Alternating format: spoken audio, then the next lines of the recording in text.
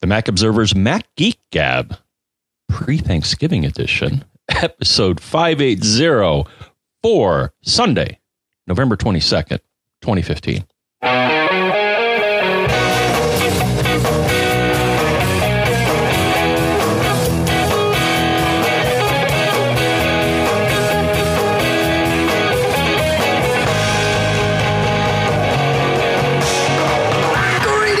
And welcome to the Mac Observer's Mac Geek Gab, the show where you send in questions, tips, and cool stuff found. We share it all. We answer your questions.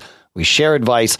The goal is for everyone to learn at least 3 new things each. And every time we get together, sponsors for this episode include Squarespace at squarespace.com/MGG, where you can build a gorgeous website no matter what your skill level. Let's see, Casper at casper.com/MGG, where you can then use coupon code MGG to save yourself $50 off of some of the best mattresses I've ever experienced. We'll talk more about that in a little bit. And Drobo, where at drobostore.com, you can get a coupon code, which I will tell you about later, so that you listen and learn exactly what it's for and save $100 getting you a Drobo for less than $200 if you so desire. We'll talk all about that shortly here. And here in Durham, New Hampshire, I'm Dave Hamilton. And here in Fairfield, Connecticut, this is John F. Braun. And here in another part of Durham, New Hampshire, is Pilot Pete. Thanks for having me back, guys. I almost forgot how to get here. It's good to have you back, my friend. Yeah, it's been too long. Way too long. Yeah. I've been busy. Yeah, we're all excited to have you, man. Thank you. It's always good. Always. So, Dave, I think this is kind of relevant. Not that that's ever been a factor in the past, but let's go. Well, I thought I'd bring this up because you actually questioned me about this. So I actually got a pre-Thanksgiving gift, Dave. And that was? And it was from Verizon. I got an email from them and they said, hey, because of the plan that you're on, and my understanding is now all the plans are like, you know what, we're going to give you an extra gig of data this month. The reason it's relevant is because how did I know this? So, I signed up, they sent me an email. I went to my account and clicked on the button, and then all of a sudden I had more data. How did I know I had more data? Is that the widget that I have, and that's the relevant part that I think, is that the widget that I have in my notification center showed me that I had not 1, but now 2 gigs of data this month. Normally I have 1. And then that led to a question that I think you asked on the Facebooks, saying, you have a widget that tells you about your data? And at least Verizon, now the thing is, as far as I can tell, not all AT&T does not have a widget, or at least not with the My AT&T app, which is the one that I have installed. I've never heard of AT&T having a widget. No, there's no widget, but there is a data thing in there to tell you who's used which amount of data. And the cool thing is you can turn them off. You can turn them off. That's right. On a family plan. Yeah. That's right. Yeah. So that's awesome, John, that you can see your data usage right there. You don't even have to launch the app. And so if you go in a notification center, the way you should be able to access it and see what other widgets you have installed is go to Notification Center. And then there's an edit button on the bottom. And then I saw a widget called My Verizon Data. And if you choose to display that, it'll show you in real time how much data you've consumed for that period. Though I got to admit that I found that, and this is also while you and I were traveling, is that there is another one that I use here, and it's a bit more predictive, called DataMan. And I would also recommend that for people. That will also monitor your data usage. It actually was interesting because when you and I had traveled recently, because my data usage increased, relatively speaking, at a higher rate, it started warning me. It's like, whoa, man, you're consuming a lot of data here. If you keep this up, you're going to blow past your data cap. And it shows you how much you do on Wi-Fi too. So, right. 2 tools there you may want to use, especially if you're on the road and you're consuming lots of data, to make sure you don't go crazy. That's the your wallet. Yeah, that's the idea. Yeah, DataMan, and they have a widget too, right? And they've also got a watch app, so it's you can see it from wherever you want to see it. Handy stuff. Hey, while we're on the subject, let's do a couple of cool stuff found items this week. We've been alternating back and forth, as you folks know. And this week, we're going to go to the listeners. That's you. And share some things that you folks found. One, very timely. This ends, I believe, on Friday, which here in the U.S. is Black Friday. It may be Black Friday elsewhere in the country too, or in the world, I should say. Listener Mark reports that he saw a deal, and we've got a link for you, where Drive Genius, among many other apps, is sold in a bundle for $39. I think it's 8 apps. It might even be up to 10 now. It's through Stack Social, and we've got a link for you to use from our Mac Observer Deals site. But if you've ever wanted Drive Genius before, $39, man, and you're good to go. And there's some other fantastic apps in this bundle as well. So we'll put that link in the show notes because you should take advantage of this. This is a good deal. So thank you, Mark, for sharing that. Good stuff. Next on the cool stuff found list from Greg, there's the cool thing is, of course, with the Apple TV now, there are apps out there for it. And discovery of these apps is not an easy thing. So thank you to everyone who suggests some of them. And we'll talk about one of them shortly here. But Greg shares, and I need to find it in his email. Oh, yeah. He says, by the way, I'm really liking the new Apple TV. I'm even using it to take exercise classes. I downloaded an app called Zova, Z-O-V-A, and I've been doing that every day for at least 20 to 30 minutes. It looks like my Roku is retired, although it served me well. I'm curious how you feel about that in about 6 months, Greg. The Apple TV is new and shiny and all of that. And it may well hold up. I don't say that with any prediction. I just say it with curiosity. I've got an ignorance question. Does the Apple TV support Plex? Yes. Very cool. We'll talk about that. In fact, we have a couple of questions about that coming up. Oh, good. Yeah. But we've talked about that on a couple of recent episodes. I know you've been traveling. Sorry. But yeah, no. Ignorant questions. Plex was one of the first apps out for the Apple TV. Yeah. And it works. It works really well. Nice. So, yep. Moving on to listener Jason. He has 3 cool stuff founds for us. Let's see. The first is called Mackup, M-A-C-K-U-P. It backs up all your application settings in a safe directory, Dropbox, iCloud, Google Drive. It syncs your application settings amongst all your workstations. It restores your configuration on any fresh install in one command. And then by only tracking pure config files, it keeps the junk out of your freshly new installed workstation. No caches, no temporary and locally specific files are transferred. It uses symbolic links to get this done. So very cool. I'm trying to find a link for it now that we can put in the show notes, and we'll have to dig a little bit deeper, but it'll be there because that's what we do. The second thing that Jason mentioned is called Carabiner, which is a powerful and stable keyboard customizer for OS X. It goes beyond keyboard customizations as well. Jason says, I use it for customizing the buttons on my Logitech mouse, way more powerful than the Logitech software. With custom XML, you can map buttons to keys and key combinations, as well as key combinations to new key combinations.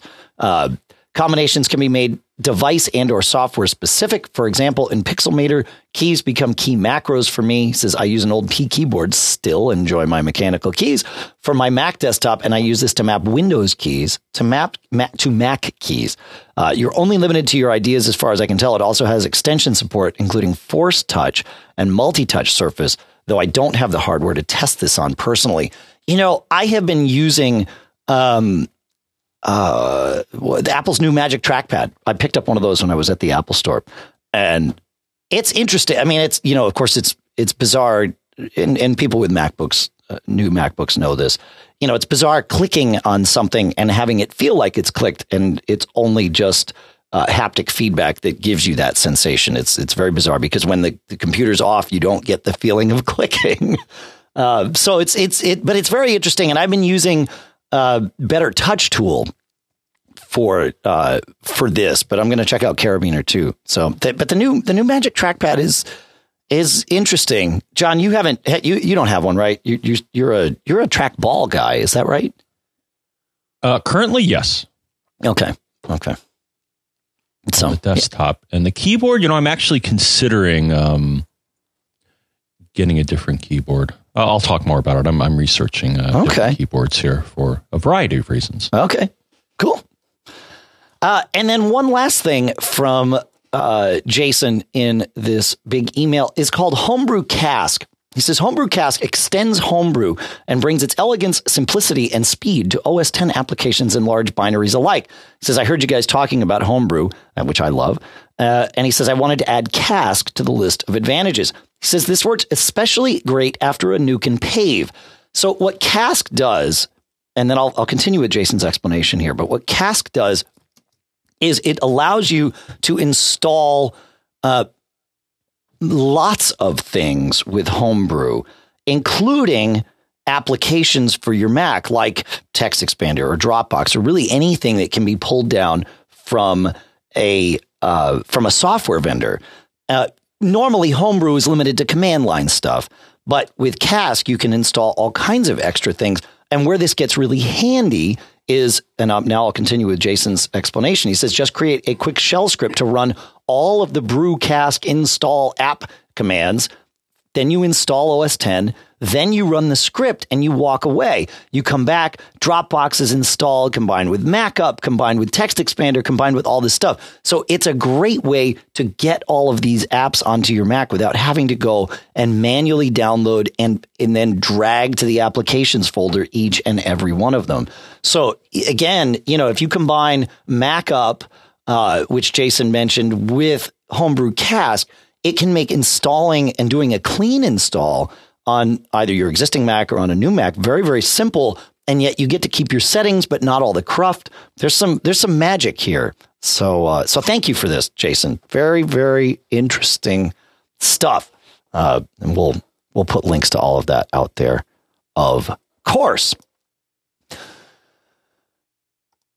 Anything to add? There's one last cool stuff found. I'm gonna throw in from listener Mike. But Pete, you said because the one from Mike is actually going to lead to a different topic. So you said you brought some cool stuff out. I do. And since you haven't been here, you count. There you go. Today. Well, thank you. Yeah, that's right. So actually, one of my favorite. Some time back, I told you about a couple different speed reading ones, but I found another one that has all the features that I want, and it's called Outread. Okay. Excuse me.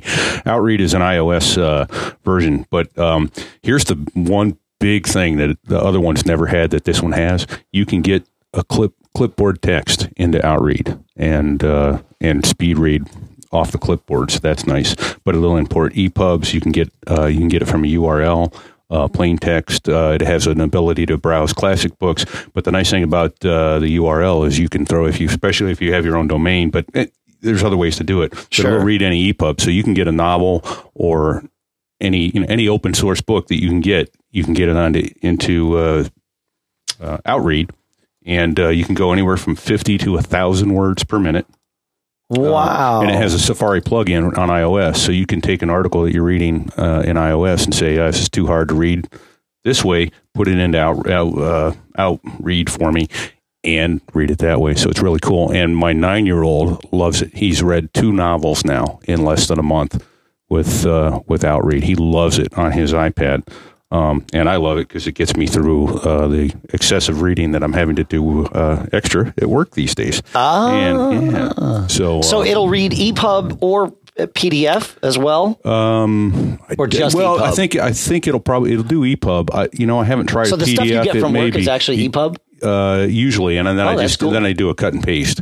No, I'm sorry, PDF. But then I do a cut and paste or a clipboard as needed. I'll just convert it to what I need. But the big thing is the clipboard. I've been wanting that clipboard functionality for a long time, to be able to highlight, select, copy, and then throw it into Outread. And it is slick, and it has day and night function. It's a slick program. It's well put together. The user experience is nice. You can go day mode, night mode, and speed it up, slow it down. Oh, and the other thing that some of the other ones didn't have that this one has is really nice is when you stop reading, it brings you up to where you were in the paragraph, and you can scroll back up a little bit and go, okay, that's what I missed, and get the larger context and go on. So, because sometimes URLs will get wonky, or other technical reading things will get wonky in there, and you can stop it, and it goes into the paragraph mode, and you can read it. and then put it back down. So yeah, it's got a lot of features that help you read. It'll either flash the words in front of your eyes, or it can leave it in that paragraph mode and track the highlight down so you can read it as you would normally read it, left to right and working down the page. But cool, man, it is slick. I really love that. If you have a lot of reading to get through, this helps a lot. Cool. So yeah, cool. All right. And I'll get a price for you here in a second. Okay. I forgot whether it was money on that or not. I think it was $1.99. But it happens. Yeah. Money happens. That's right. All right. Well, moving on to our last cool stuff found. John, do you have anything to add or say about these cool stuffs found that we've talked about so far? Not yet. Not yet. Okay. So moving on to Mike.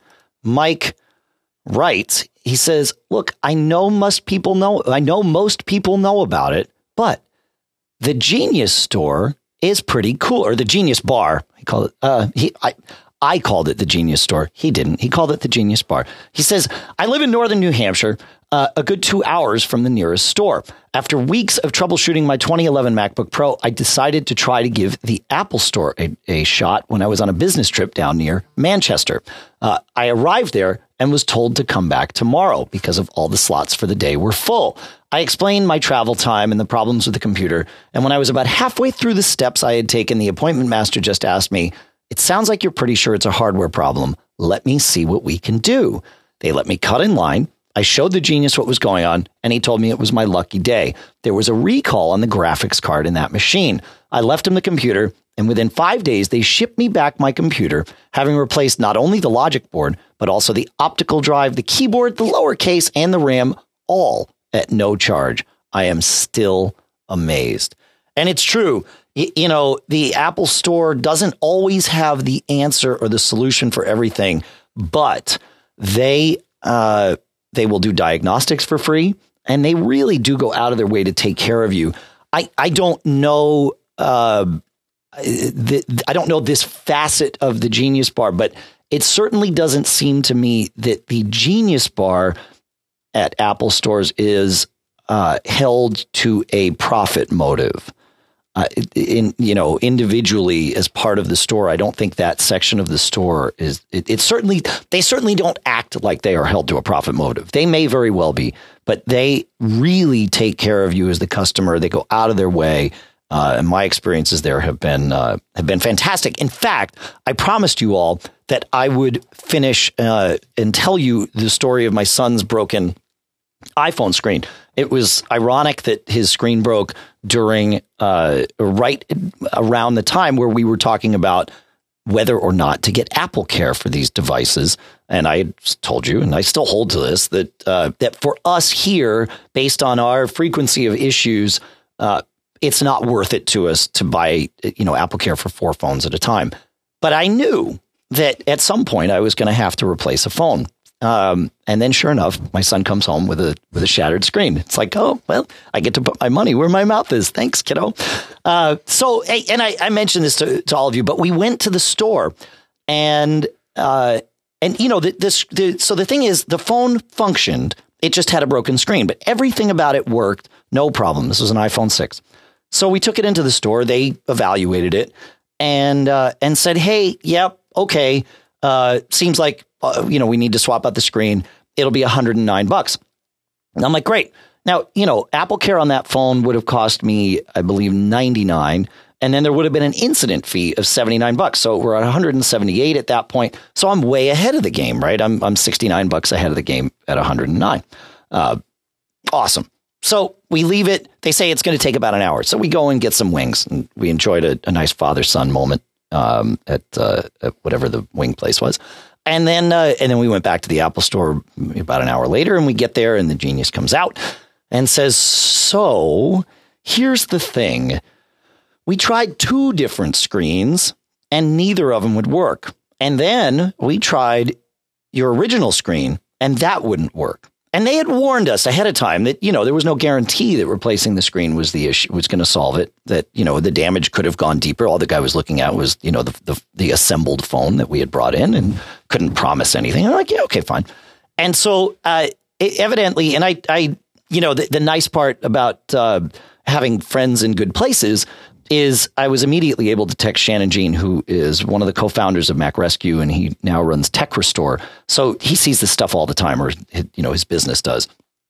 And he confirmed for me that, yeah, sometimes when the screen is shattered, if the impact is strong enough, the connector on the logic board of the phone can also get damaged to the point where you can't get anything to connect to it. He said sometimes you try a few different screens and you'll find one that'll work, but those connectors are very, very sensitive and very fragile on the logic board. And they had tried 2, and then of course tried the original one, and that didn't work. And so the proposal from the Apple Store was, look, you can take your chances. If you want to go to a third-party shop, they might be able to fix it. We have our policies here. We tried 2 new ones, and then that's that.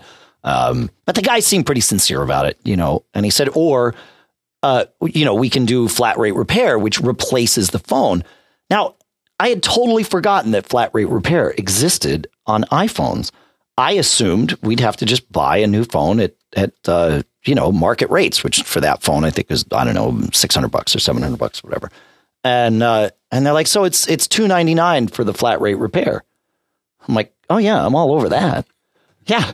It didn't, I'll take 2. Yeah. Right. I'm like, I looked at Lucas. I'm like, so that's more than we expected to spend, but then nowhere else on the planet can we get a brand new iPhone 6, 128 gigs for $299. That's it. Now, the important thing to remember is it's $299 no matter what size device you have. Uh-huh. So if it was a 16 gig phone, it's still $299. So this is again where you start to make some money back buying larger capacity devices. But yeah, so we did it, and then they were like, great. And the guy even had the phone right there. I mean, he had the box out. He knew we were gonna take. I'm like, oh, so you have to go get one? He's like, no, it's right here. That's what's in this box. I'm like, oh, sweet, perfect. And so we did the thing, and we restored from iCloud, and all was well. So that's the end of my story. That's it. That's all I got to say. But it was a good experience at the Apple Store. Any thoughts on that, John? Yeah, go. Yes. Well, I'll add a little bit to that. So one, you may recall, Dave, when I had my, as it turns out, defective 6S, that was actually the classification that they put on the work order. I was surprised to see that. And I think I forwarded that to you. Yeah. You took a peek at it, but they said the item number for this repair is iPhone 6 flat rate repair, $299. And of course they waived it. They waived it. Warranty. No, yep. You're totally right. Yeah. I had just forgotten that was even an option. Yeah. But the other thing that I saw to back up your story, so I actually met someone that I used to work with in another life at the Apple Store. He was like, hey, are you John Brunn with Mac Geek Gab? And I'm like, who wants to know? No, it was a guy I used to work with, but he brought in his, way out of warranty, but he had a similar to my machine, but older. So he had a 2009 15-inch MacBook Pro, and he had a problem with the trackpad not working. And you may be able to guess, but let me, and he had a problem with the trackpad not quite working. So he brought it to the bar there, and I actually saw the genius come out and show him the reason that it wasn't working. And to back up your thing about the profit motive, the guy was like, okay, here's your computer and here's your battery and here's the bulge in your battery. Yeah. And that actually takes, as far as I know, the same battery that this machine takes. It's user serviceable or replaceable. But he was like, we don't have any. It would take us a while to get it, but there's a authorized service provider near you, and you're probably better off going to them and getting a new battery put in the machine. Yep. So yeah, the guy his goal was to help my friend. Get his machine working again. But yeah, because the battery was bulging, and a tip to people here is if your trackpad or button is not working on your MacBook, it could be because the battery is in trouble and it's pushing against it and causing it not to work. So it was nice to see. I saw it happen right in front of me. It was great. No, it's true. And the thing to always remember is the Apple Store, the Genius Bar, or the Genius Store, as I evidently like to call it, does free diagnosis up until you have to replace hardware to continue diagnosing something. But they will do that. And then, as you just pointed out, John, are happy to send you on your way, right? So your buddy didn't pay them to sort out what the problem was. They told him what the problem was, and they told him where to go to get it with no cash exchanged. It's great. Yeah, it's beautiful. Well, it's customer service. Yeah, customer service. I think you're onto something, Dave. Maybe they should have a Genius store where you could, pick up a Genius or two. Yeah, well, thankfully they don't. And that's why people still come and listen to our show. So it's a good thing. That's good. Hey, there is one thing, though, and I know we have some folks that might be able to share this information with us. I'm curious what the limits are for a flat rate repair. I mean, at what point when I walk in with a broken phone, at what point do they say, whatever you did to this thing is outside of flat rate repair? I would love to know that because I'd love to share it with all of you. If I flush it in the toilet, does that disqualify it for flat rate repair? If I grind it in the blender and bring in a baggie of nothing but dust, I'm sure the latter, right? That is, listen, dude, no, but it's, there's some line between there, and I would love to know. So. I got to say, though, years ago, this is going back many years, though, and I think it may be on that white machine I brought in over that old MacBook, and I had it repaired, and I got it home, and the repairers had cracked the screen, and I took it to the Apple store, and they're like, yeah, not so much, and then I called the number and did flat rate repair, and they were like, oh, yeah, and by the way, the screen will be, another $400 on top of that. I'm like, well, just send it in and do that. And they came back and they did it for, at that time, the flat rate repair was $199. Yeah. Well, it's different for each machine. Yeah. That's right. And then they did it anyway, and they didn't charge me the $400 extra. So that was a long time ago, so I'm really reaching back. Yeah, and things change. I mean, but I'd just be curious to know where with the phone, where that line gets drawn. I mean, obviously, if you show up without the phone, they're not going to do a flat rate repair. Sure.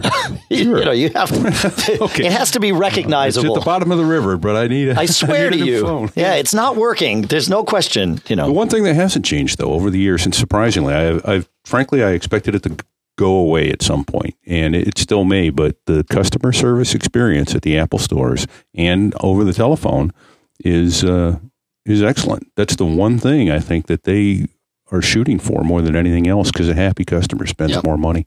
So yeah, well, true, awesome, totally. And I do want to give a shout out to Joe at the Apple store, who is a listener to the show, and came over and said hello to Lucas and I while we were waiting for our assigned genius to come and help troubleshoot the problem. Thank you, Joe. It was a pleasure speaking with you, man. All right, let's move on to a few questions. I said we would talk a little bit about the Apple TV. We have some questions about that. My goal is to move through these quickly. I'm not sure what my goal actually, if my goal is realistic, but we'll get started with it. So Mike writes, he says, I've been listening to your shows. My question is, I have a third generation Apple TV with a digital audio out. I run that to the soundbar on my TV setup. Is there a digital audio out on the new Apple TVs, the fourth gen? So the answer is no. The new Apple TV does not have a discrete digital audio out. It only supports HDMI output. Now, here's the good news, but there's a caveat. HDMI contains all of your audio out, of course. And many TVs will process HDMI to a digital output. The Toslink, the optical output, is what used to be on is on the third gen Apple TVs. And a lot of TVs will take whatever's coming in with HDMI. And of course, most TVs now, in fact, have multiple HDMI inputs, and whichever one you have chosen for your video, they will then send to this optical output. And that's not universal, but it's fairly common. So that's doable. One important thing to note, though, is that while HDMI audio can and almost always does pass along full, 5.1, 6.1, or even I think 7.1 sound, many TVs, when they process it to the optical output, only pass through 2-channel stereo. They mix it down to 2-channel stereo, sometimes 2.1 channel with a low frequency, subwoofer output. Some TVs will pass it through unadulterated, but most mix it down. I always assumed that the reason for the mix down was a copy protection thing, so that you weren't just spitting out raw audio, because HDMI has all this copy protection on it. Toslink, the optical output, does not. That was always my assumption. That may be true, but it may in fact not. CNET has a list of TVs that will output all of these, and so we'll put that in the show notes. But we'll and we'll leave it there. However, if you need to do this, and especially with the new Apple TV, especially if your TV doesn't have an optical output, there is a little box you can get from one of my favorite companies, Monoprice. And this little box it's a 4-way HDMI selector. I originally got it because our first plasma TV only had one HDMI input, and I needed to choose, multiple devices eventually. This one has 4 HDMI inputs, 1 HDMI output, and then it has 3 audio outputs. 1 stereo, which is, just left-right stereo, typical. It's a mini 8th jack. It's actually a headphone jack kind of thing, which of course you could split out to do whatever you want with. It's got coax, which is digital, and Toslink, the optical, which is digital. And the coax and the Toslink both put unadulterated signals out. So, and this box is $43.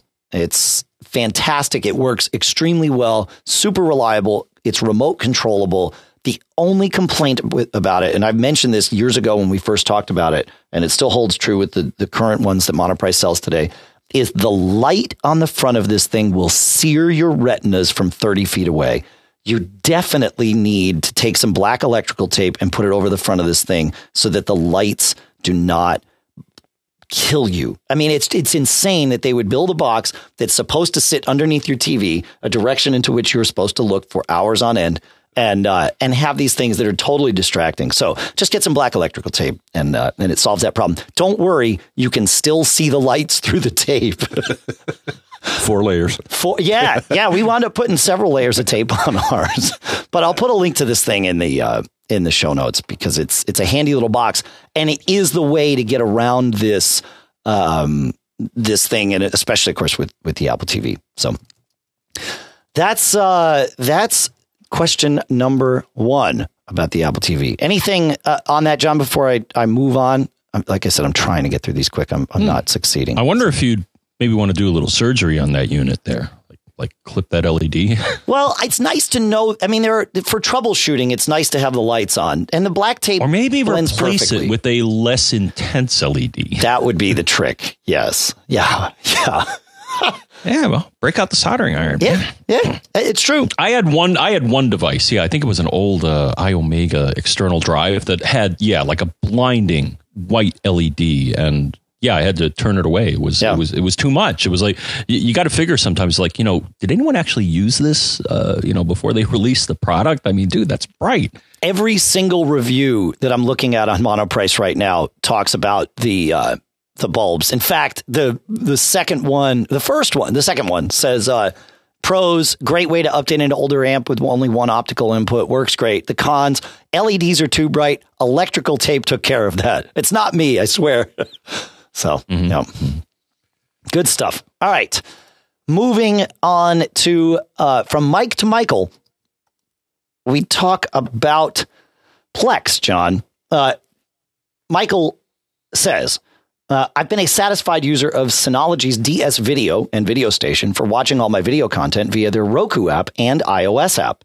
There is not an Apple TV app yet, and while they haven't promised me that one is in development, I will point out that they have an iOS and Roku apps, and an Apple Watch app. So I can only assume that Apple TV app is coming for Synology's Video Station, but it doesn't exist right now.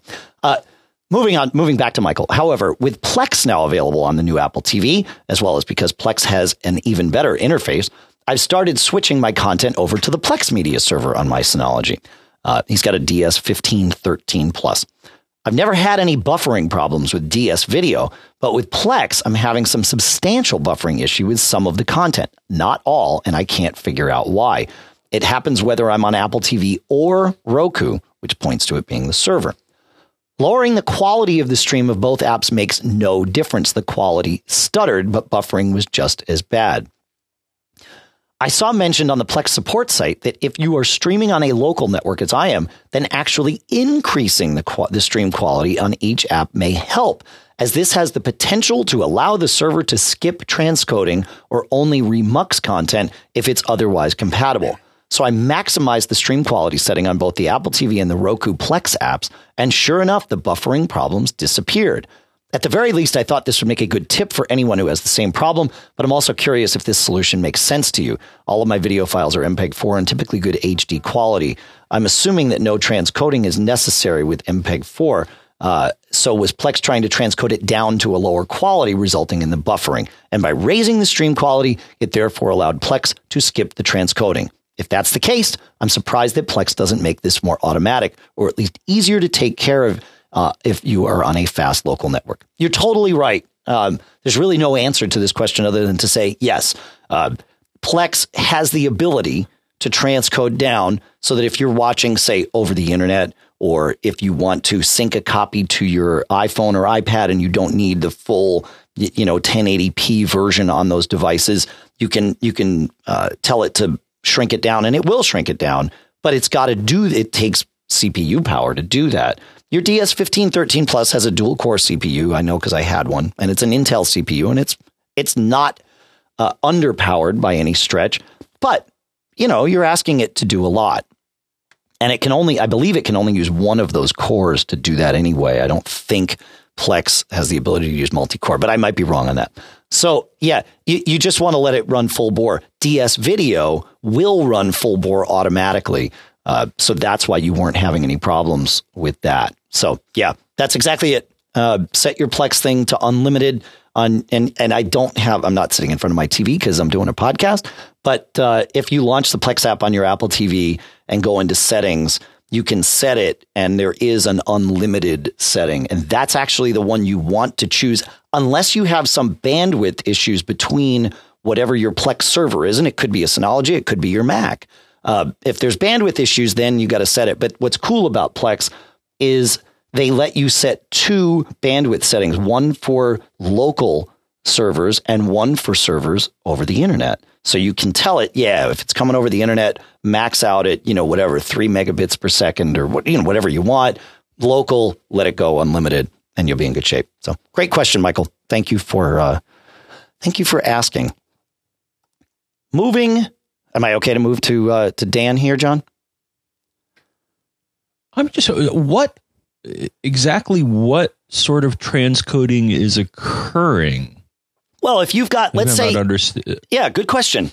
Is it because the format of the what I'm gathering is that if the format of the video is not an MP4, then some horsepower is required to convert it to that so you can stream it. That's one case. Yeah. So, okay. Right. So, it's a great question, right? Because it could be that if you've got the video in, say, AVI format or Matroska, which is MKV format, and it's not containing an MP4, then yes, it's got to transcode it to something that the Apple TV has the capability to play natively. And that's going to be true until VLC comes out for the Apple TV, in which case it might be doing some transcoding on the Apple TV itself. But yeah, I got on the beta list for that, so I've been playing with it. But cool. Yeah, but for Plex and for most things, there's this, Plex takes a video and I think just tells the Apple TV to display it using its normal frameworks. I don't think they're doing anything custom there. They're just saying, hey, here's a video and display it. So you're right, John. If the video is coming or exists in a format that the Apple TV cannot play natively, then it needs to be transcoded.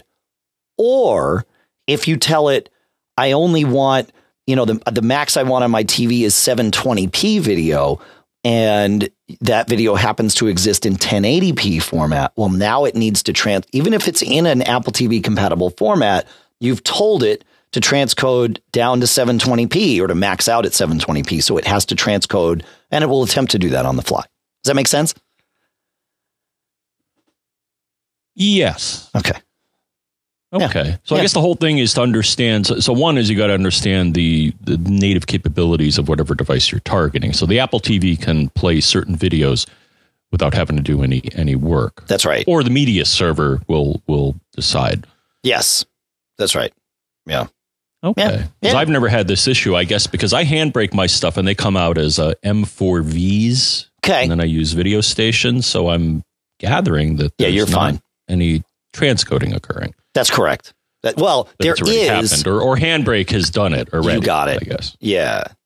And that's why it's worth using a Handbrake preset that is, for an Apple device. And in fact, they even have one for the Apple TV so that you're sure to be creating files that will play natively without, any fuss. So, yeah, it's pretty cool.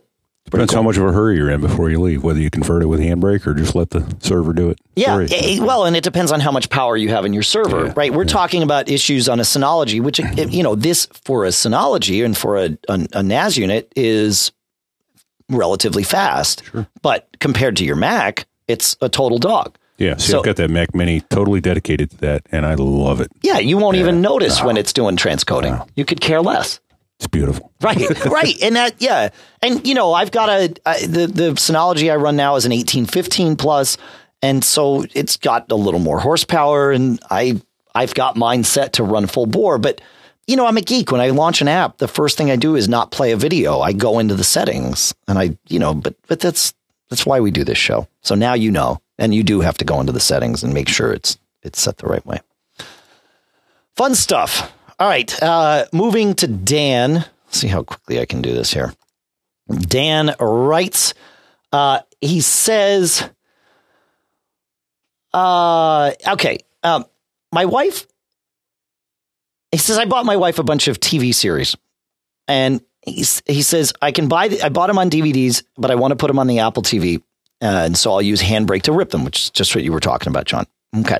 He says, now for the tough part. She wants to be able to play them on the Apple TV while at home and sync with iTunes to her iPad and iPhone for playing on the airplane. My ideal solution would be something like a Drobo or a Synology, a lower end model. So let's take transcoding off the list, and that's fine. With something like, a couple of 3 terabyte drives and some sort of redundancy. I'd like to load up the solution and just set it up and we're good to go. So what do I do?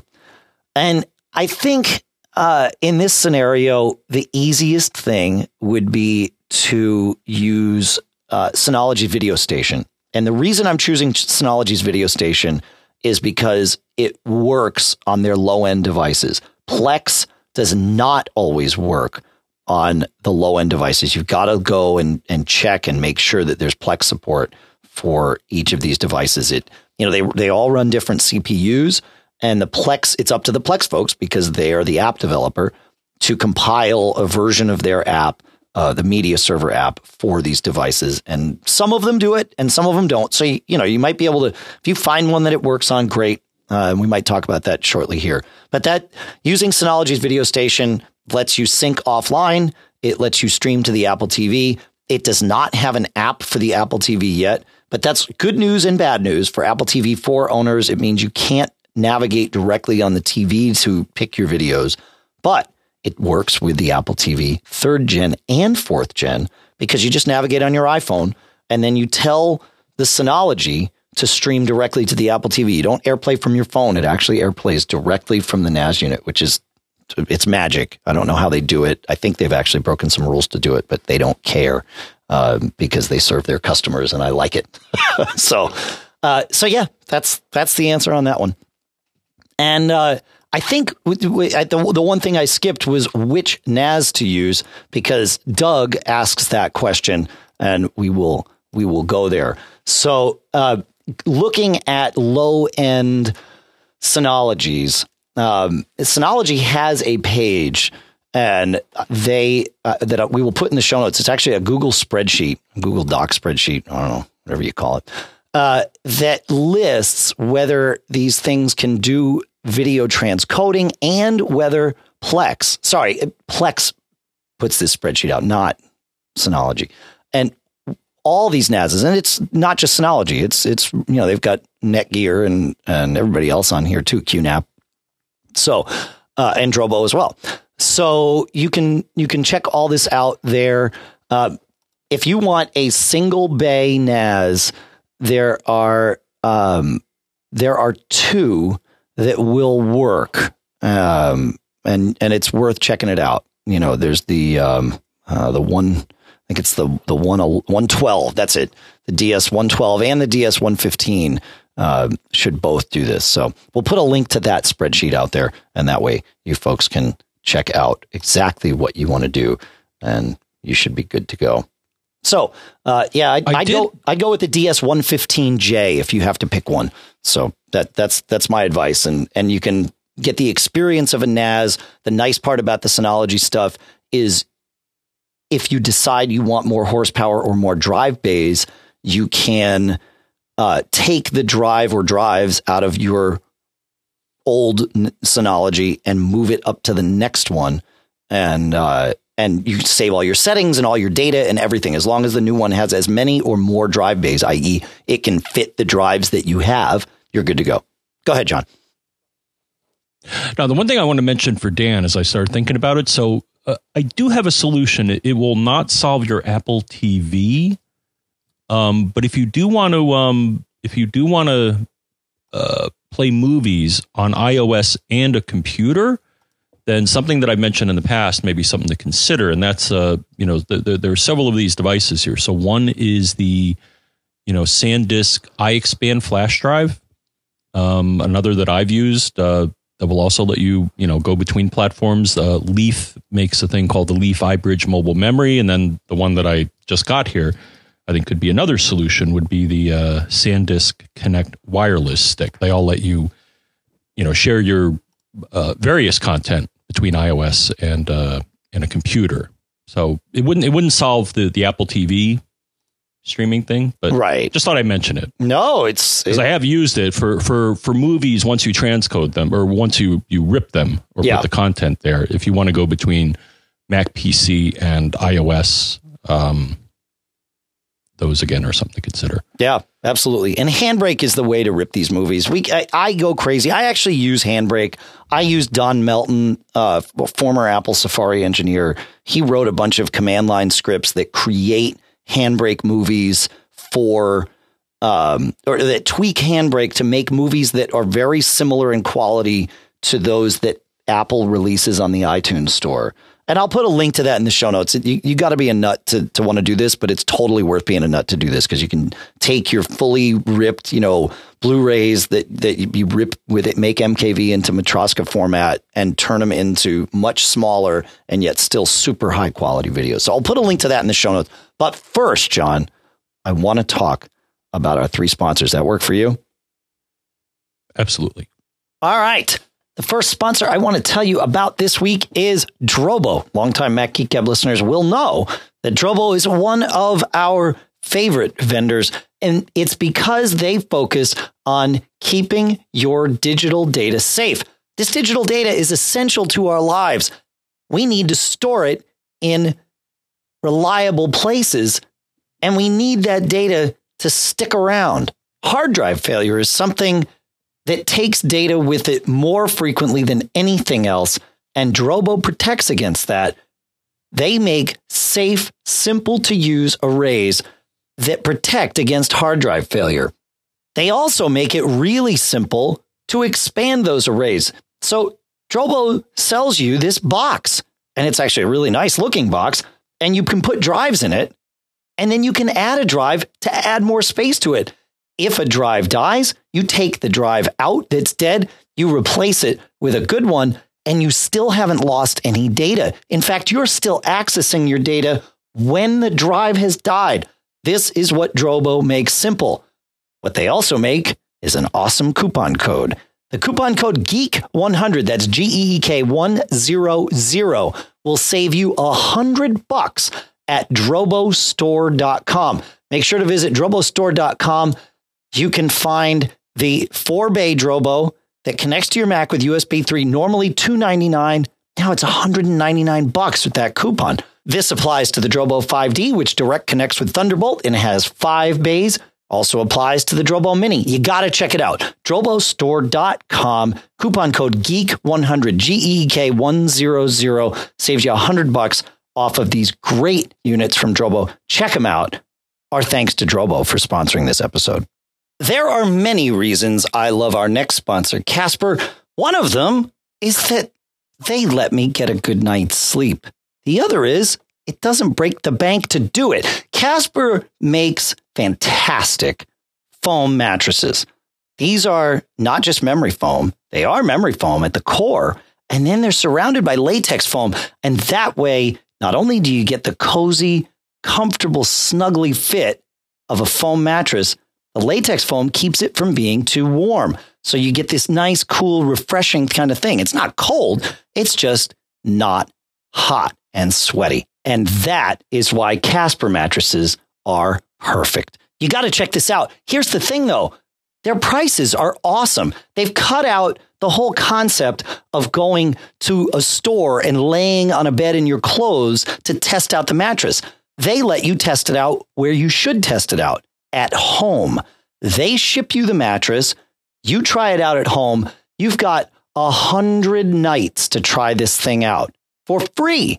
If you decide you don't like it, they take the mattress away. You don't pay shipping or anything, and they give you all your money back. But here's the thing. It's not that much money to begin with, right?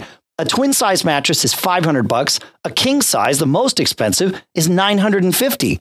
But it gets better because with coupon code MGG, you save $50. So that means a twin size starts at $450.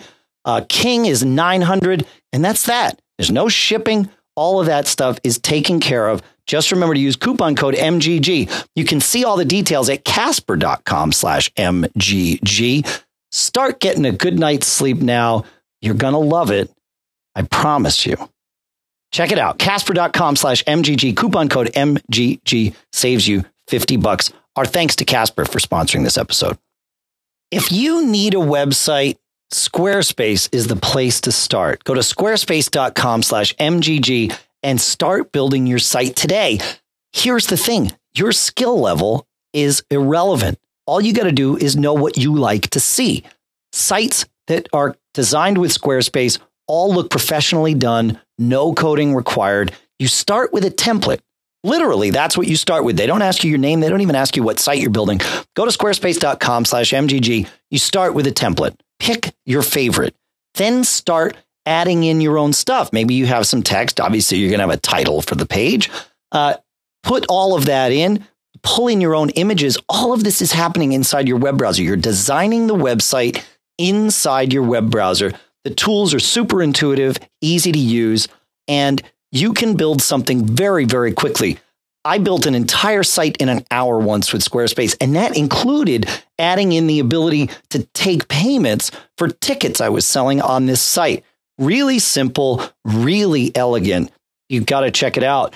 I actually use Squarespace for a couple of sites. FlingRocks.com is the band one of the bands anyway, that I play in, and we host our website there. You can check it out. You can sign up for our mailing list. It makes it really easy. They link with MailChimp and all of that, so it just works. My DaveTheNerd.com blog, that's there.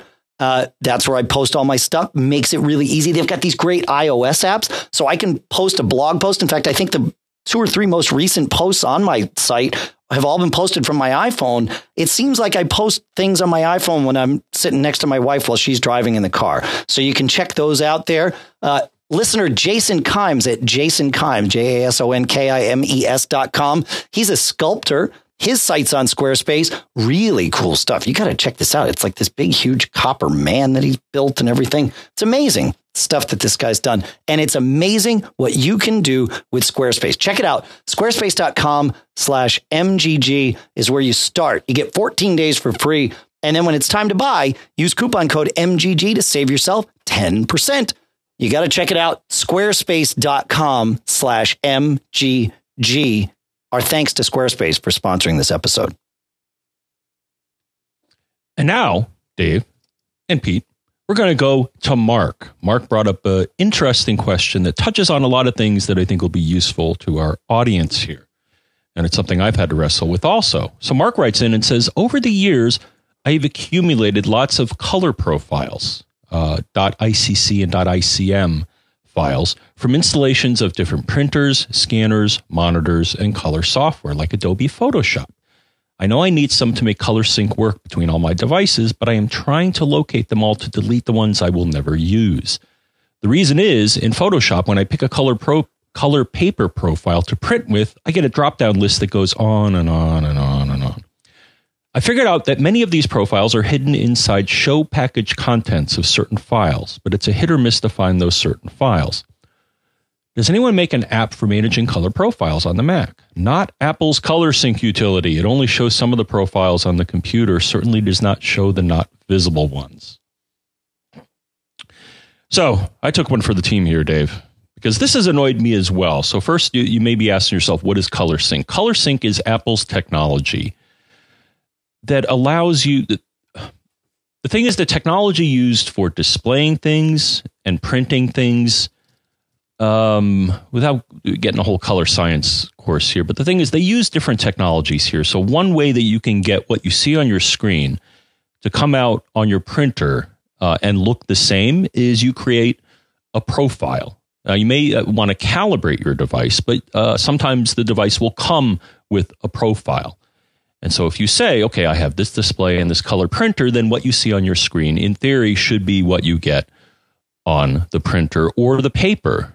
But as Mark found, sometimes you're going to build up some cruft here. And actually, this happened to me recently, Dave, when I got a new screen, is that I had the profile. At first, I got this new LCD and I was like, wow, this looks terrible. What's wrong with it? And then I found out it was actually using the profile of the old screen that I had. And because they, had, just different characteristics, it looked terrible. Once I picked my current display, then everything was great. But that's because it left that cruft. It left it over. Photoshop gets a little different because I've never dealt with paper profiles. So I dove in, Dave, and I actually went and downloaded Photoshop Creative Cloud and installed it to see what was happening here. Because normally, at least on my system, I don't have any paper profiles. And oh my gosh, dude. Photoshop and Creative Cloud, I couldn't believe how much stuff it just spewed on my system and the network connections. I'm not crazy about it. Yeah. Huh. But it also puts per Adobe, it also puts and I think this was the challenge that Mark ran into, it also puts things in somewhat non-standard locations because they're Adobe, right? But it's still locations that the OS sees, right? Well, that's the trick here. So I found out how you could find them here. So the one thing I want to mention here is that if you want to find display profiles, this you can do fairly easily, but it also gave me an opportunity. It gave me a hint to see where Adobe was placing some of this stuff here. So the thing is, if you go into System Preferences, Display, and then click on the Color tab, what you're going to see is Display Profile. Now, normally, or at least on El Capitan, it looks like they tighten things up a bit here, is that normally it's just going to show the display that you're connected to. But if you, there's a box, if you uncheck this box called, which is marked Show Profiles for the Display Only, you're going to see a whole bunch of other profiles, which you may or may not want to use. Now, how can you tell where these are, you may ask? And I'm going to tell you, if you hover your cursor over any of these, and you wait a moment, it's going to show you the path that that profile is stored in. There it is. Yeah. Now, the thing is, a lot of them are in standard locations here. So one, I offered this advice here, is that if you look in the display profiles, that may give you a hint as to where other profiles are being stored, because they all are or should be stored in the same location. And here's what I found. So most of them, Dave, you will find they're going to be stored in either /library/ColorSync/displays or /system/library/ColorSync/displays. The rule I always follow is if it's in /system anything. And when we say / we just mean new folder. So at the top of the first / means at the top of the drive. So we're not talking about your user library folder. We're talking about the library folder on the top of your hard drive. But my rule is if it's inside system, it came with the system and has not been added after the fact and shouldn't be messed with. That's my typical rule. But maybe you found different. Right. Okay. Well, I went a little further here. So what I found is that once I installed Photoshop, I then searched, I was looking for this, selection here to print on paper, and I didn't see it initially. So I, did a bit of research, went online, looked at their help. And as it turns out, if you go in Photoshop, if you say print color management Photoshop manages color, then when you go to the printer profile pull down, you're going to get a list of all sorts of printers and paper. And as far as I know, that's what he's talking about. So then what I did is, then I started exploring a bit more here. And as it turns out, /library/ColorSync/profiles now had some aliases pointing elsewhere. So Adobe is kind of doing this in a standard way, but not really. So what I found happened is that when I clicked on the aliases, they brought me to a totally different spot. They brought me to /library/application support/Adobe/color/profiles. Okay. So they're just side loading them that way, or got it. Right. And when I looked in that, so they did put an alias in the area that they should be in, pointing to application support, which, is kind of wonky. I mean, at least in my opinion. But then I found if I went to that directory and started whacking some of the entries in that directory, in the application support /Adobe area, then that is where it stored those profiles that he did not want to see. The other thing is that actually I found, Dave, is that so while we're still looking here. So the thing is, it doesn't entirely solve the problem of how to manage these, because the thing is, as he pointed out, ColorSync Utility, while ColorSync Utility will show you the paths and it did show me. So once I ran Photoshop and it added these things, actually ColorSync Utility did show in an other directory, or that they have an other category. So they'll show you, if you run ColorSync Utility and then go to profiles, it'll show you system profiles, computer profiles, displays. And then it has this category other, and that's where some people put their stuff here. So one that I see here is HP. They put their, they put some of their printer profiles in there. But then also I saw system library, course services, this and that, and then and a few others.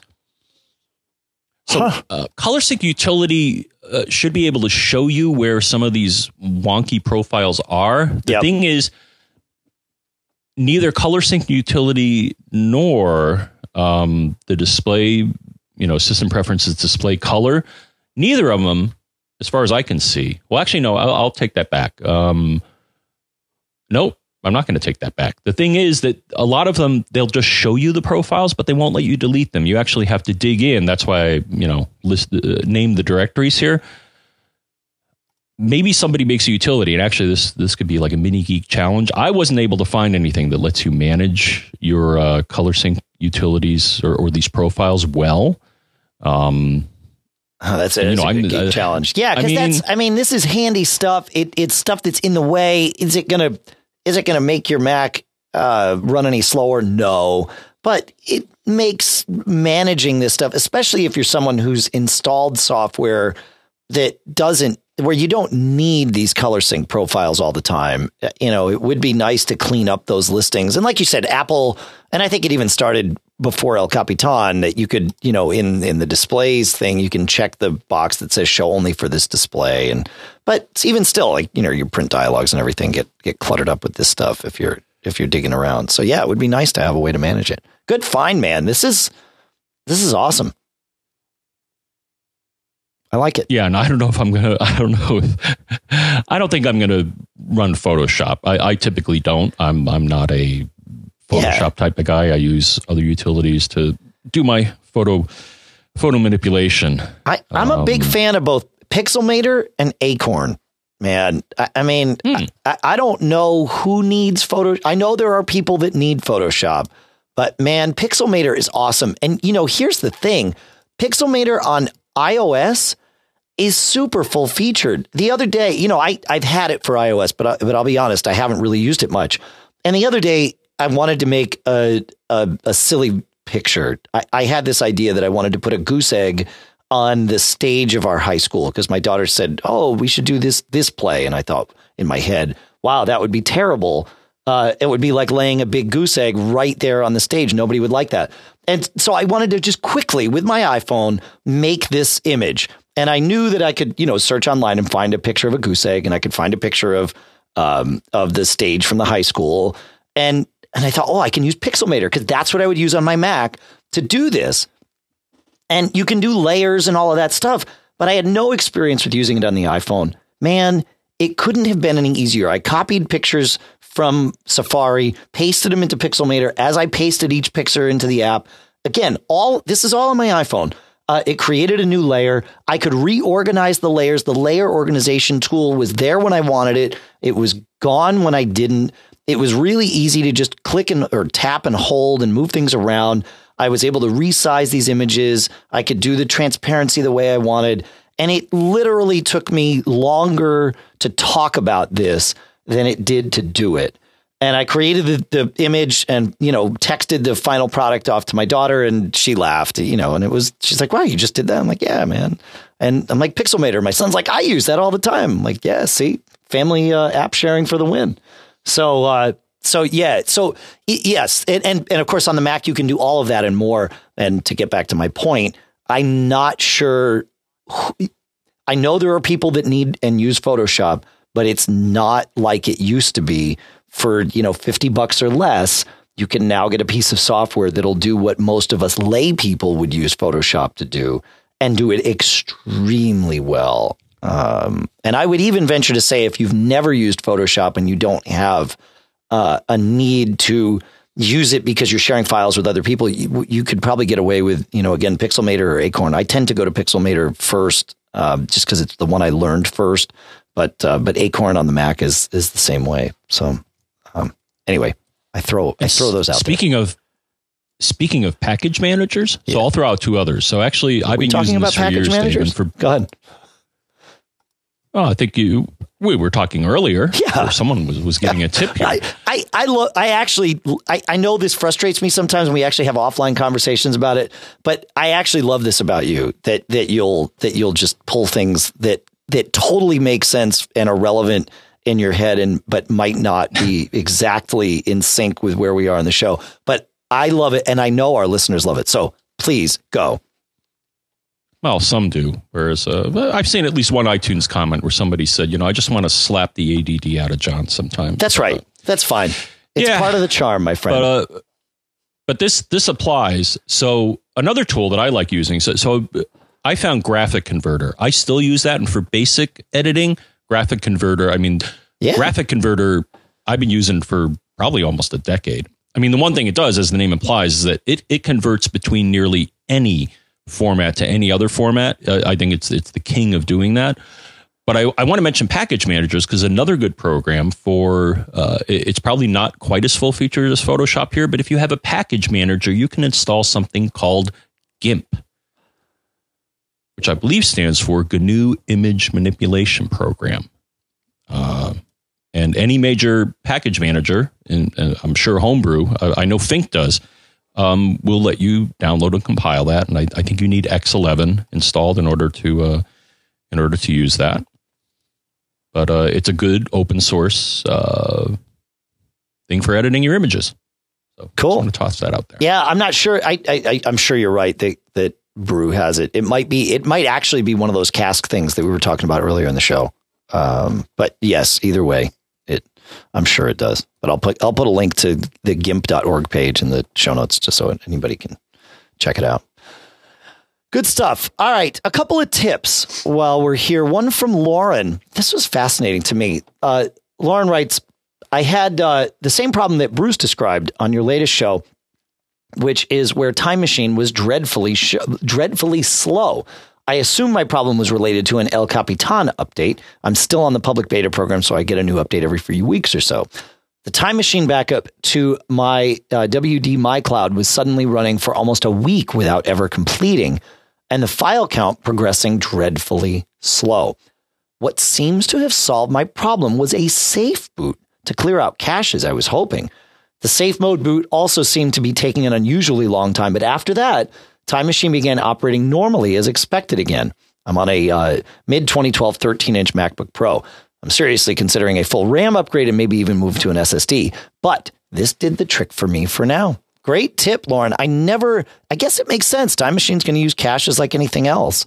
I never would have thought of that to speed up Time Machine in this case, but I'm not going to argue with the results. So thanks for sharing that. Good stuff. And then moving on, Greg actually has a similar issue. And Greg, so I'm just going to describe it because the email trail got very, very convoluted. But Greg was having this issue where downloading from the App Store, the iOS App Store, was extremely slow, but speed tests would work, no problem. Everything else was fine. And he said, here's the thing, I'm having this same problem at my friend's house. I thought, oh, well, okay. And so we went round and round. And finally, Greg realized that they're both on Time Warner for their cable connection. He changed his DNS from the default Time Warner DNS that gets assigned by the cable modem to OpenDNS, and suddenly everything was faster everywhere, including at his friend's house. So I don't know that here's the thing. I emotionally support all conspiracy theories. So therefore, I love the idea of saying that Time Warner is somehow redirecting you to the wrong thing, iOS App Store intentionally. But I really can't I can't intellectually support this particular conspiracy theory because it doesn't actually make any sense. Why would they do this?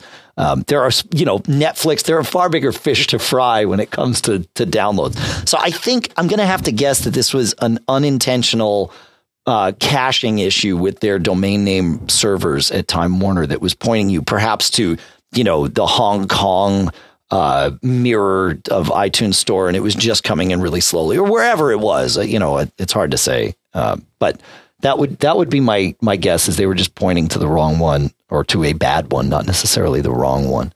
But yes, using OpenDNS, in theory, using OpenDNS could cause the exact same problem, but using a different DNS is a great solution. So nice job, Greg. Excellent troubleshooting. It happens. Better to be lucky than good. It is. Yeah, that's it. Yeah. Or in Greg's case, unlucky and then lucky. So there you go. So yeah, good stuff. Good stuff. And one last tip from show 579. Bruce says, I have a quick thought on the listener who lost his volume controls that was mentioned in 579. I have a bit of a problem where my volume control was grayed out in the menu bar and the keyboard volume controls didn't work. The troubleshooting step you mentioned, looking in the system preferences for volume output device, did solve the issue. For me, this is for Bruce, the underlying problem was that I was using a monitor via the HDMI port, and the monitor itself just had no sound output. OS X assumed that I'd want to send sound via HDMI because, of course, it supports it, as we discussed earlier. Even though the HDMI device said I can't do audio, and it was annoying. So it switched automatically there. And then and he just had to switch it back to his internal speakers or whatever other speakers he wanted to use, and everything was fine. So did you have something to add? Oh, Pete? No. Oh, you were putting your hand in the air. So I was scratching my head. Sorry. Oh, that's all right. Somebody has some. He's got peripherals. I bet John has something to say. John, is your hand up? It sounds like it. Go ahead, John. Well, my hand isn't up, but I'm going to put up a hand on behalf of the people in our chat room here. MacGeekGab.com/stream. That's right. Yeah, last I heard, and what they're suggesting, Dave, and this is a good tool, and actually I just ran it the other day. It's called DNS Bench. And it will identify it'll tell you the speediest DNS that's near you, but I found what it also does, David, it will alert you to shenanigans that your ISP or others may be pulling as far as DNS lookups. To your conspiracy theory, I think almost every ISP, if a DNS lookup fails or under certain conditions, they may do something not quite standard, like redirect you to a search page of their own making, rather than saying something didn't work. Okay, so this is not called DNS Bench. It's called Name Bench, but it does exactly what you just described. That's okay. Yeah. And I think it's we've got a link that we'll put in the show notes. So thanks. Yeah. Good stuff. Yeah, it is. These are the kinds of things where when you know the answer, it's simple, but in the thick of it, I'm not sure. I didn't initially when I was reading Greg's question. I didn't think of DNS being the issue. It's obvious now. But yeah, man, there's just so much to think about. That's why we get together every week here, John, is because we can share the brain trust. So.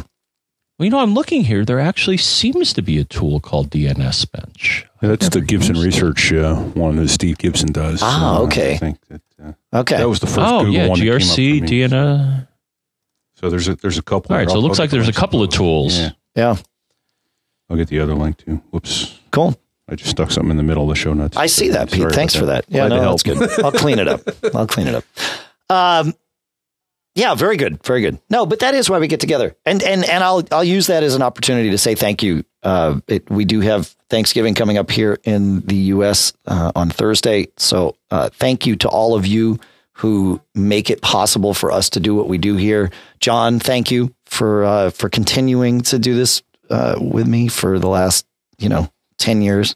It's been a blast. Pete, thanks for coming today. Yeah, thank you. Thanks for having me. Nice being head. Yeah, it's good stuff. I feel like we've got room for one or two more, John. Let's see. Let's go to David. Actually, I before I forget, I want to throw in my own cool stuff found because it's relevant. We're all going to be doing our holiday shopping this week, and there's Black Friday sales, and it's worth paying attention. And Mac Observer will be posting some, topically relevant stuff and deals that we find and all of that. But I have found a website, and my family thinks I'm nuts for using it, but a website called AliExpress. Have you used this, John? Have you used this, Pete? I haven't. No. ALI Express. So there's or I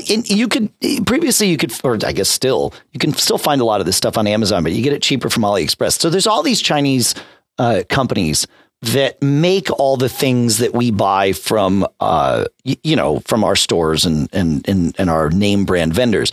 But as has been explained to me, a lot of these Chinese quote unquote factories are just converted garages, for smaller stuff. Obviously, Foxconn is not someone's converted garage, right? But for a lot of these things that we get, like our iPhone cases and Apple Watch bands and, especially the third party stuff, it's all just made in somebody's garage. And yes, they have a deal that they will only sell exclusively to the vendor that pays them.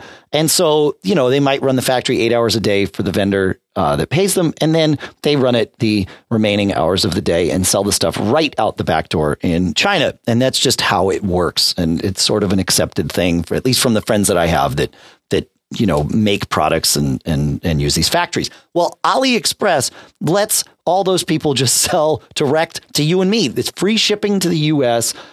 It's a marketplace. It's not it's like Amazon's marketplace, right? So AliExpress isn't shipping this stuff to you. It's just putting you in touch with buyers, and they have reviews and they have an escrow thing. So your money is held until you receive the fund, until you receive the product and release the money. And it's actually really well done. They've got an awesome iOS app. They always have good deals.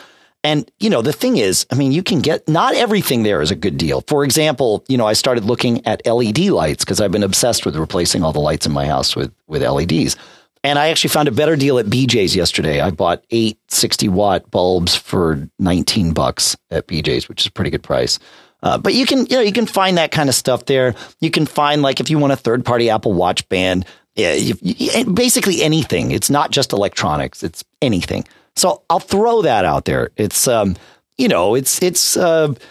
it's buyer beware, right? You're buying from these people that are certainly not native English speakers, but I've bought a few things there, and it's all really inexpensive, and some of it is cheap and worth it, and some of it's inexpensive and nice. So I'll throw that out there. You might find some interesting stocking stuffer type things on AliExpress. I can't believe you just did that because, I just did this days ago, Dave, I decided to ditch all my CFLs. Yeah. I bought a whole bunch, and actually my local Home Depot actually just reduced the price. So I bought a whole bunch of 60-watt, like under $4 each. Yeah. I was getting. They had some others. I didn't like the style. Actually, they had some others that were under $2 each, like $1.97. But I didn't like the style. They weren't like the bulb style. They were kind of a weird form factor. I saw those there. Style. Yeah, I was at Home Depot yesterday too. But like I said, BJ's had the deal for me, $250 for Sylvanias. So that was a good one. But yeah, it's interesting. Here's an interesting anecdote. I know we've got listeners to this show from all age ranges. So I bought a bunch of these. I bought I think I bought 2 packs of them. So I bought 16 bulbs yesterday, and I went around and was changing a bunch of them in the house. And I changed a bulb from a CFL to an LED in my daughter's room. And there were 2 problems with it. She said, well, now my 2 lamps look different because I only replaced one of them. And I thought, okay, I can deal with that. I'll get you another bulb. That's fine. And she said, here's the other thing. You flip the switch and that lamp just comes on like full brightness right away. And it hit me, even at almost 16 years old, her entire life, at least the parts of it she remembers, has never been with incandescent bulbs. Oh, yeah. Instant on. She doesn't understand the she's like, this is weird. I flip the switch and it's just like instantly bright. And it's wow. It's like, it doesn't warm up anymore. She's like, it's like people. Light should warm up. I thought, wow, I mean. Because that's the thing I hate about CFLs more than anything. I know, but she's never known anything different. I want light now. It drives me crazy. I walk into a room, I feel like I'm blind for the first 5 minutes. Yeah. Wow. Funny. I know. Yeah. It's what you're used to. It's what you're used to. Yeah, exactly. So anyway, I share because these are the things that are interesting to me. All right. So let's go to David, who asks a real question and gets us back on topic. David writes, I just purchased a new 5K 2015 27-inch iMac with a 512 gig SSD inside it. Very similar to mine. Yours is just a year newer. I have a Drobel 5N for NAS. Nice. I'm looking to get an external SSD for faster external direct connect storage for Parallels images to work and other files that I work on but don't put on my local drive. Okay. Yep. So you're asking the right guy or the right group of guys because we've tested all kinds of these things. As far as external SSDs, you're going to pay more for an external drive than you will for an internal. And perhaps John can find better deals on these things than me because you're really good at that. Maybe I should check AliExpress. But my favorites, and still the ones that I can find at least from known name brand vendors at the lowest price, is the LaCie rugged drives. It's $500 for their 500 gig, $300 for their 250 gig. Again, it's not exactly inexpensive, but it's about the lowest price I've found. You can get them from OWC. We'll put links into the show notes there. That's about I would guess that's the size you're looking for there.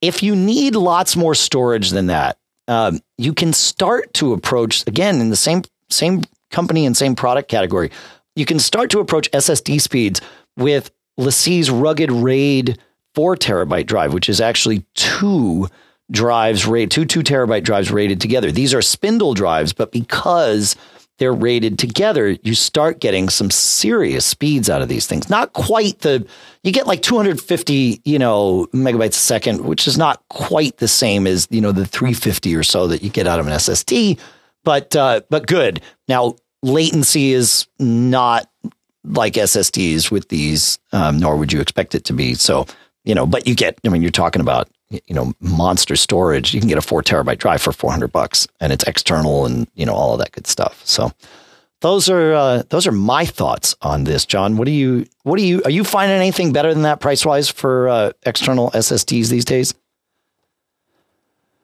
Haven't really been looking. Okay. That's fair. Yeah. So yeah, I like these the LaCie rugged drives. They're good stuff.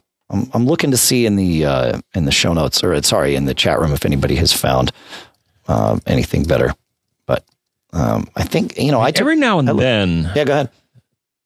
I did sign up. Every now and then I'm on their list, but they haven't sent me anything for a while. But Crucial would have refurbished SSDs for really good prices. I remember one time they were really affordable. Of course, you'd have to add your own case. Right.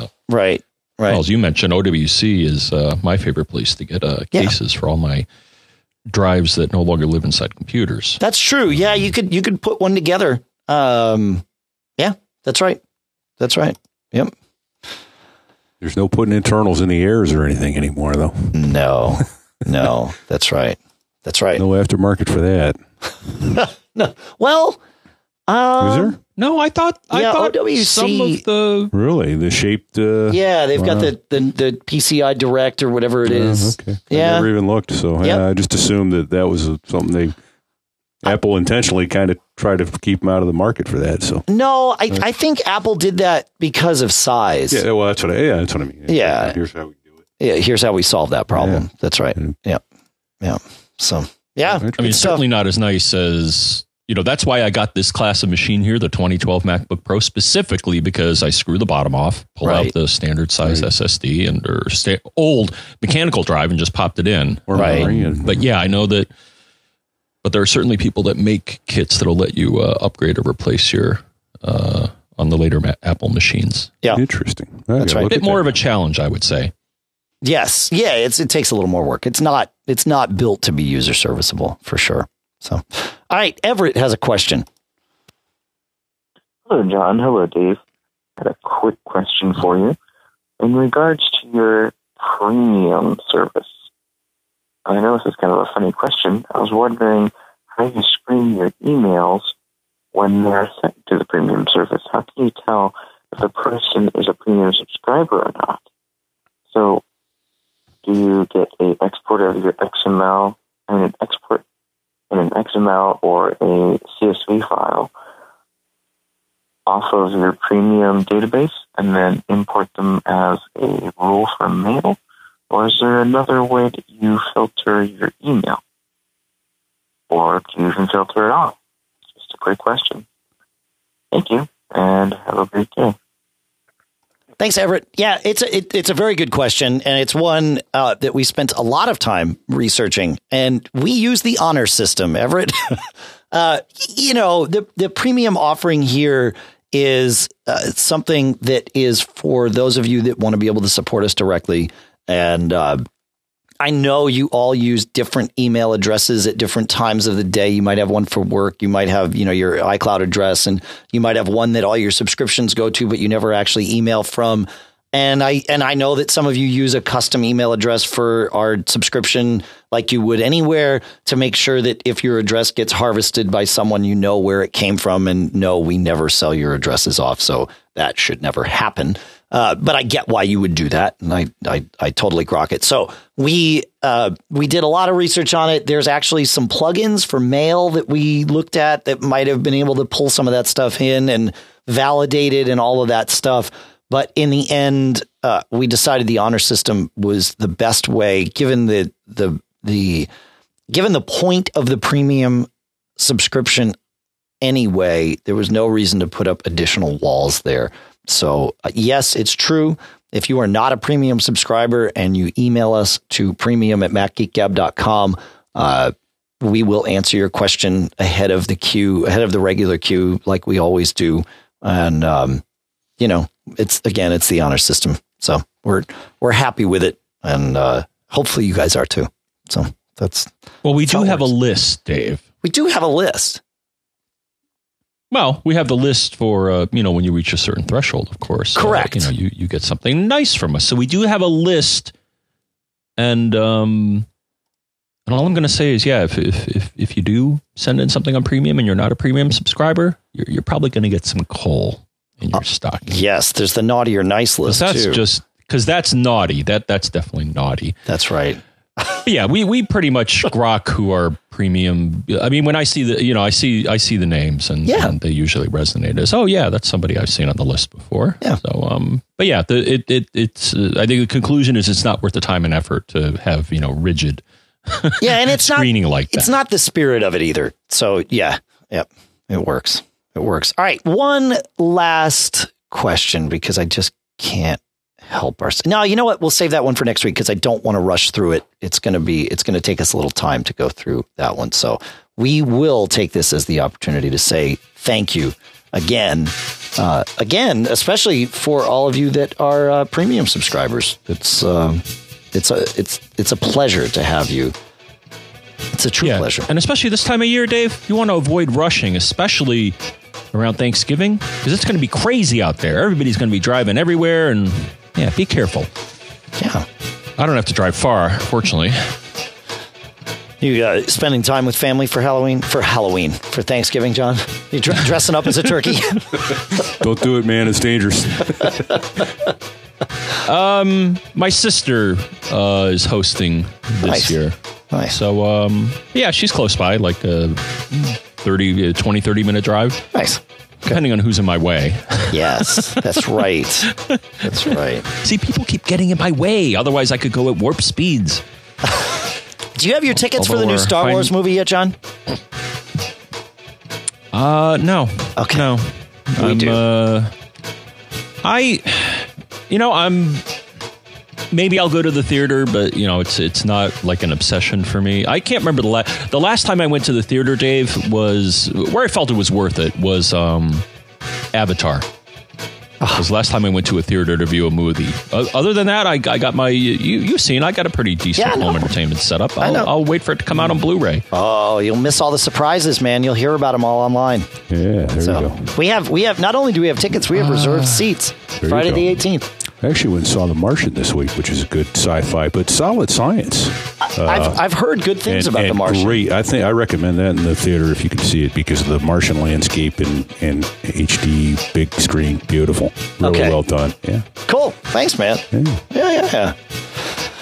Really? Right. Well, as a aviator, I would think you'd be looking for that, Pete. Yeah. No, it's good. Kind of like Airplane was. Yeah, there you go. Yeah. I mean, Airplane was an accurate portrayal of flying a plane, right? Absolutely. I assume. I think I've said it before. Nothing funnier than watching a room full of aviators watch that movie on a midnight hub turn in Memphis. Oh, that's got to be a blast. 200 pilots watching that movie. It's a screen. That's awesome. What a great thing. That's great. For those of you that are premium members, premium at MacGeekGab.com, as we mentioned, is the email address that you can use. If you're not a premium member, feedback at MacGeekGab.com is the one for you.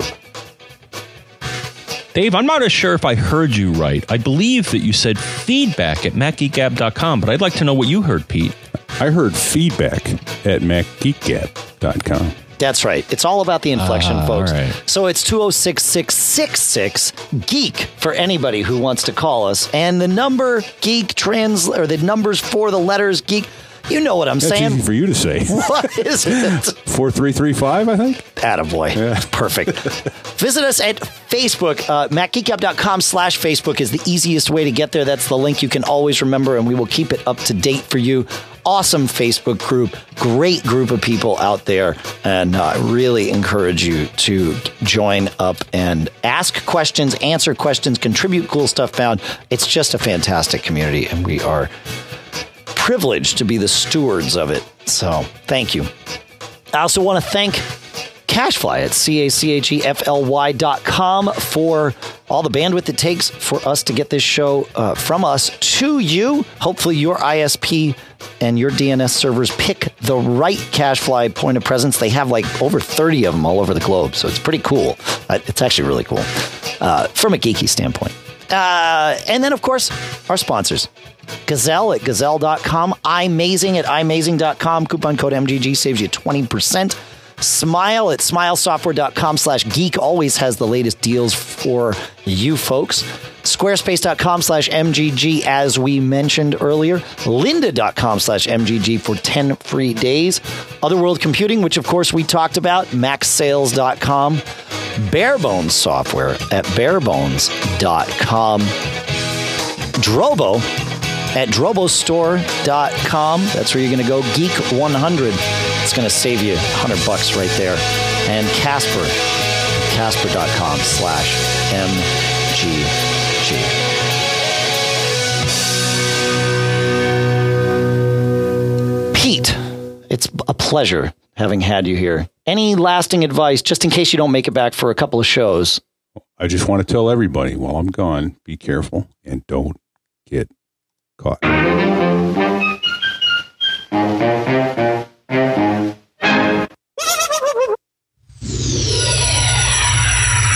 made of.